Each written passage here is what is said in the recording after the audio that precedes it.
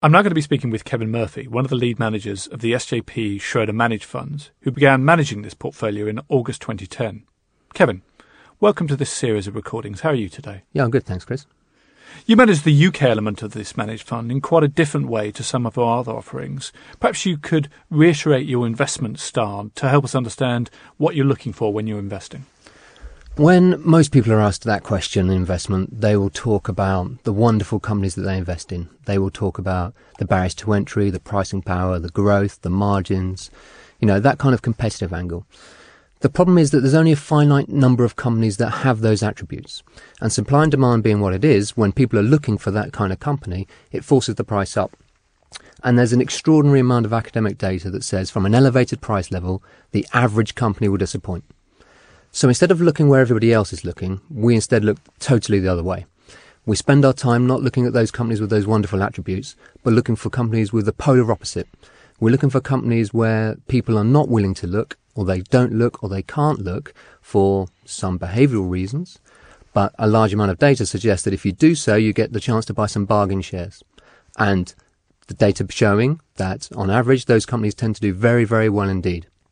Now, what causes that issue? What causes the people to be unwilling to look for those companies? It can be something as simple as some negative headlines, negative sentiment, it can be weak outlook for those businesses. But it's by looking at those businesses where there are issues, but the issues are temporary, that allows you to generate some wonderful long-term returns for your clients. So we've clearly been through an interesting investment cycle over the past 5 years, and it's been one where your contrarian style has given you lots of opportunities. What would be a great example of the type of opportunity that you've managed to make use of over the past period? We tend not to focus on the economy as a whole. Everything we do is at a stock-specific, bottom-up basis. We look for companies that are, if you like, heads you win, tails you don't lose, where the shares are priced for the continuation of a terrible environment, and if anything changes to the upside, there's significant share price appreciation to be had. Over the course of the last 5 years, you've had, as you say, two wonderful examples of that kind of event. So in 2009, everyone assumed that the UK economy was going to be in the doldrums forever. And then in 2011, you had a financial crisis on the back of what would happen to the euro and the outlook for Greece and Ireland in particular. In both of those environments, you were able to pick up some extremely cheap companies and in pretty short order make some very significant share price appreciation. So an example would be, we've got Taylor Wimpey in your portfolio and we've done very well out of that by buying it on the assumption that UK house prices continue to fall and that the balance sheet in that environment was okay. And indeed, that has turned out to be the case. The house prices did fall briefly.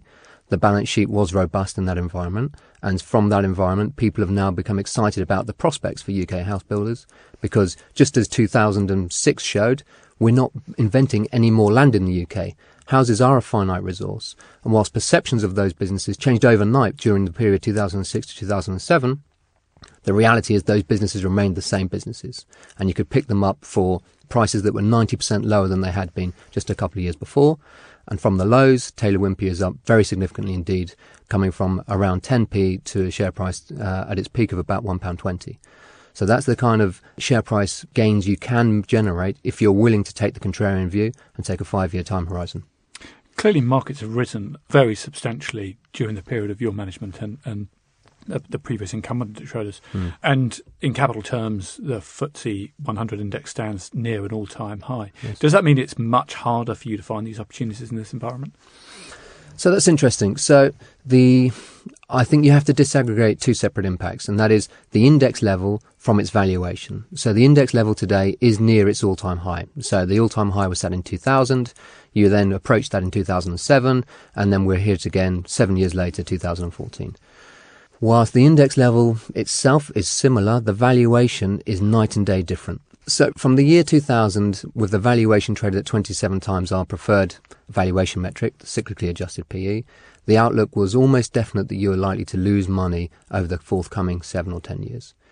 Wind forward 7 years to 2007, the valuation level has fallen because of the profit growth over that time, but the valuation is still reasonably elevated at 20 times. Today, that's at 14 times, and so the outlook for the market as a whole is more reasonable. History suggests you'll make about a 5% return per annum real over the coming 10 years or so, which, whilst is not particularly exciting, is probably better than some other asset classes that are trading at some pretty elevated levels, and indeed better than other equity markets on a global basis. And of course, better than cash, which is absolutely right. Absolutely nothing in this Absolutely right. Absolutely. Now, within the UK market, however, there are some areas of extreme opportunity, and I'd place maybe the banks and the food retailers in that example. And then other examples, other areas of the market that today are not cheap at all. Anything that looks like a bond or a bond proxy, due to quantitative easing, has forced those share prices up to some very elevated levels indeed. And from today's price, you're unlikely to make a reasonable return, despite the fact, on average, very good businesses, but they're just too expensive today. Perhaps we could talk a bit about the food retailers, because it's something that resonates with a lot of our listeners. They would have read about the turmoil at Tesco and some of the other retailers. What's your perspective on it? I was reading a really interesting article today, and it was talking about the rise of the discounters and how they were likely to double their market share to about 17% over the coming 4 years. They were talking about Aldi and Lidl and Netto. And the key takeaway was that this article was written in 1991. So the changes that are ongoing in the UK market today are not new. These things have gone on before, and they will go on again. At the peak of the recession or the downturn, it is very difficult to disaggregate cyclical from structural impacts. And indeed, the outlook for Lidl and Aldi is they're growing very fast. And as such, people think that it's a one-way ticket and they will continue to take market share forever. And they might, but they need to, because Tesco today is priced for a pretty onerous environment. So the average profit margin for Tesco, for example, has been 6% over the last decade or so. So you can justify today's share price with a margin of 3% in the UK, 3% in Europe, and that would still generate you a free cash flow yield of about 8% per annum, which, as you say, compared to cash, is a very significant bargain. So you have to believe that the outlook is very negative indeed for these businesses, for them not to be buys, particularly because their balance sheets are pretty safe. Kevin, I'm afraid that's all we've got time for today. Thank you so much for your input, and look forward to seeing you again soon. Okay, thanks, Chris. Any views and opinions expressed are solely those of the individuals and are subject to change. Where individual securities are mentioned, they do not necessarily represent a specific portfolio holding and do not constitute a recommendation to purchase or sell. Please be aware that past performance is not indicative of future performance.